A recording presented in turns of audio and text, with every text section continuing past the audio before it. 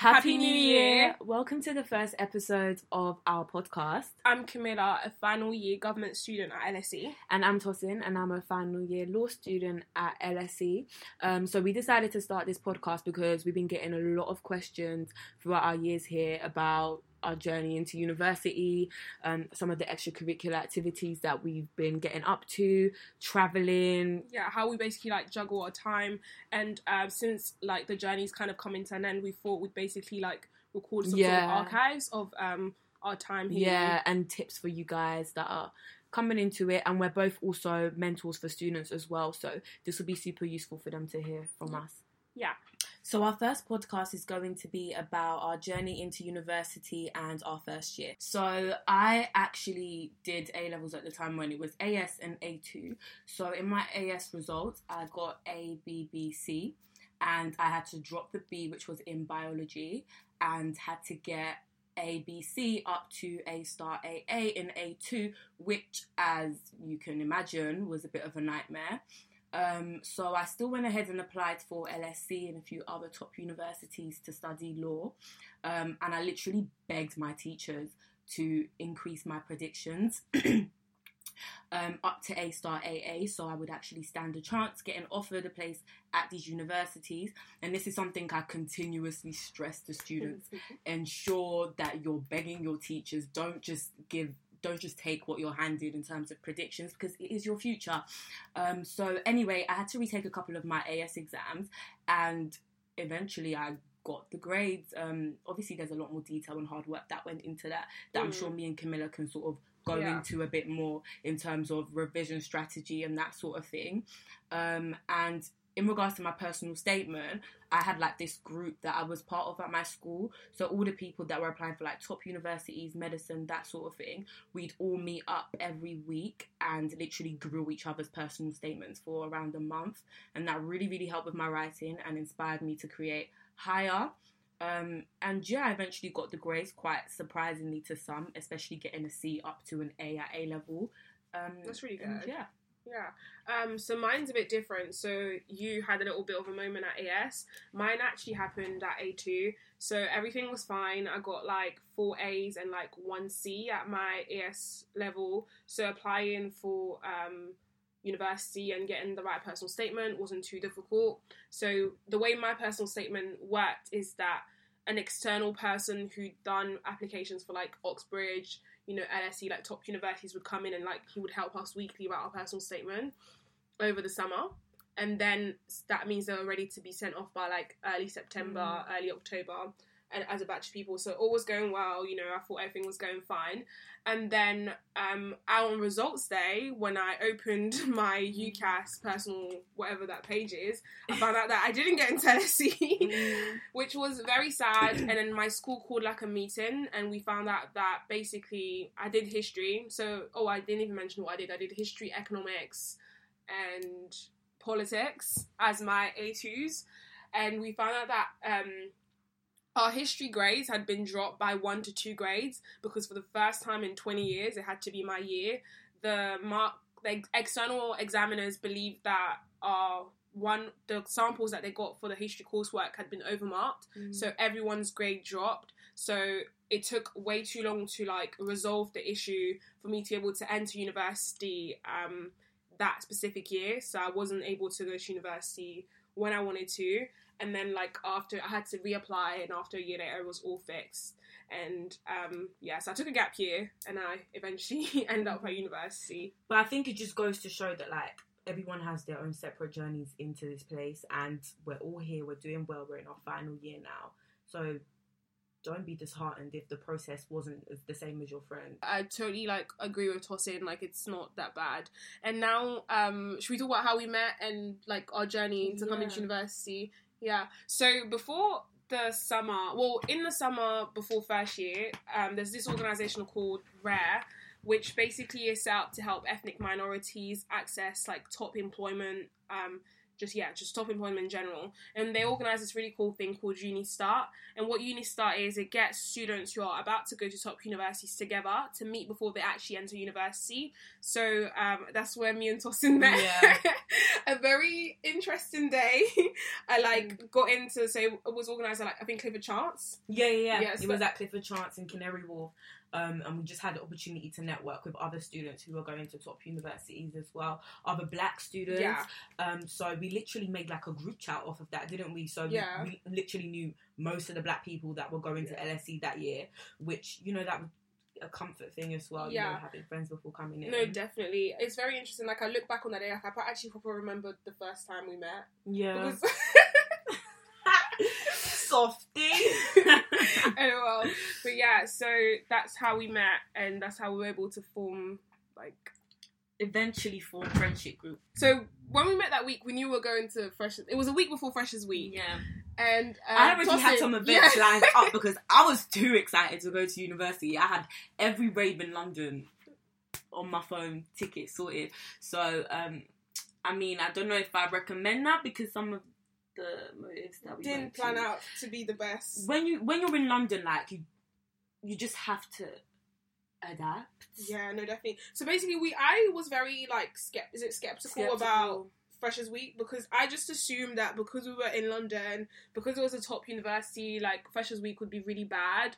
But then obviously Tosin had planned some stuff, so we did go to some of those stuff. Not all of them were very good, but I think it was definitely good that it encouraged us to push ourselves out there and just go out and just make the most of it. However, the downside to it is that we didn't go to any of our university events. That's true. Yeah, that's true. Which I don't know if that's the reason why we don't have that many friends. Some uni loners. Not some loners, but we don't have a big social group of people at university. Like, one thing that we always talk about us kind of regretting is not getting involved in, like, the athletics union and that sort of thing, because there's more of a community feel, especially if you go to a university that doesn't have a campus. It can be very lonely. Like, I was even in intercollegiate halls, so I was with students from UCL, King's, Royal Academy of Music. You was at LSE halls, right? Yeah. So I didn't get that much of an opportunity to make friends at LSE. So yeah, you have to make that personal effort to immerse yourself. Definitely immerse yourself socially is probably something that I regret not doing. I just even though I wasn't at an LSE hall, I knew someone we picked to go to the same hall together. So initially I was kind of stuck with that, not stuck with them, but I stuck with them. We just hung out together. But also I just didn't really make the most out of it socially. So when you're at university hall, the halls also organise things to go to, things to do together. And I was just I've got my own plans, which I guess was a detriment to my social life. And then should we speak a bit about managing the workload at university? Oh god. in my first week.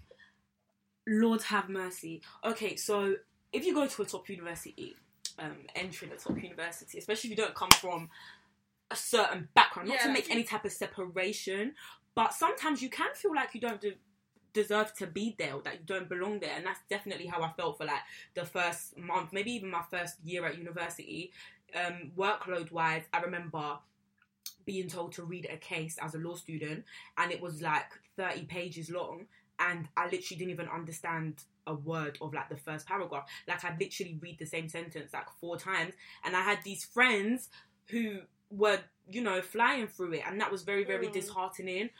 Yeah, no, literally I completely agree with that. I remember doing reading, and it would take me so long to do reading because I'd literally have to be googling every word that I was reading, and I was just really finding it difficult, and difficult in a way that I'd never experienced before, because I feel I've always found things difficult, but I was able to push through it.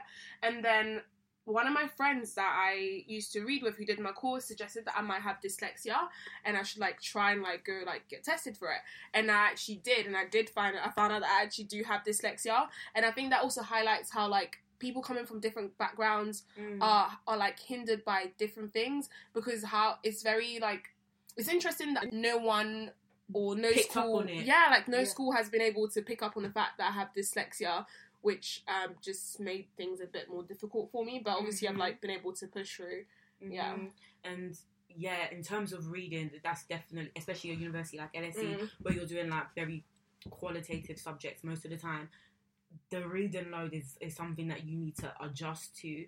And it just comes down to like splitting up your time, splitting up the readings. I would, like, for example, what I do is I have so you've got your normal timetable, and I basically do my own timetable of reading, where I try to do a maximum of like 2 to 3 readings a day, and making sure that I'm reading before my classes. Like, I've spoken to some students and they didn't know that they had to read either before their classes, or like they were actually meant to actively participate. There was a guy actually in my economic history outside module this year, and he said in his first year, in the first month, he didn't know that Moodle existed. So he was coming to classes and listening to everyone talking about the reading, thinking that they were like super intelligent, and he went into depression. Someone told me about Moodle in my first week. I didn't really understand where you're supposed to get. Like, I didn't know about Moodle either. They don't really.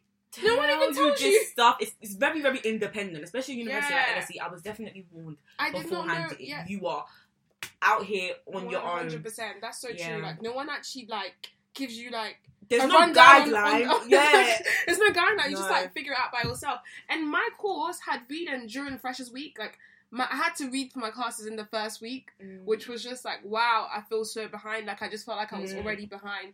But 100% make sure you read before your classes, and don't try to be strategic about it, because you're gonna be like, oh, I'm not gonna do this topic, I'm not gonna do that topic. Oh, like, yeah. And I would say stage strategicness for like the second year, when you know like when you know how the system works. In the first year, really immerse yourself into your courses. Like, really immerse yourself into your courses, because they really provide a good basis for the things that are going to happen later. Especially, I would say, like, for example, with a subject like government, like, we do a lot of theory, we do a lot of like cases, not cases, but like a lot of empirical. You get a lot of empirical evidence in the first year, and they're really useful for as you go, because it's like, oh, this theory is mentioned, this writer's mentioned, and you kind of already know about it. So your first year is like formulated to really give you a good basis, a good foundation. And for law, your first year doesn't count, because they understand that like you're still trying to adjust to everything. So just use it as an opportunity to enjoy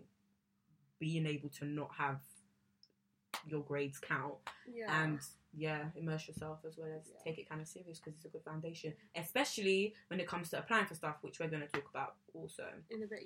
And also, another advice is like, find a second year.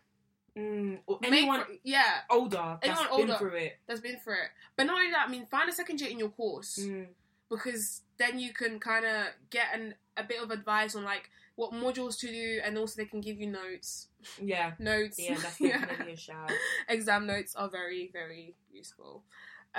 So we're now going to talk about like studying and working and doing extracurricular activities at the same time. So both me and Stotin have like worked throughout a whole degree, and a lot of people kind of discourage you to do it, but like, if you need the money, you should.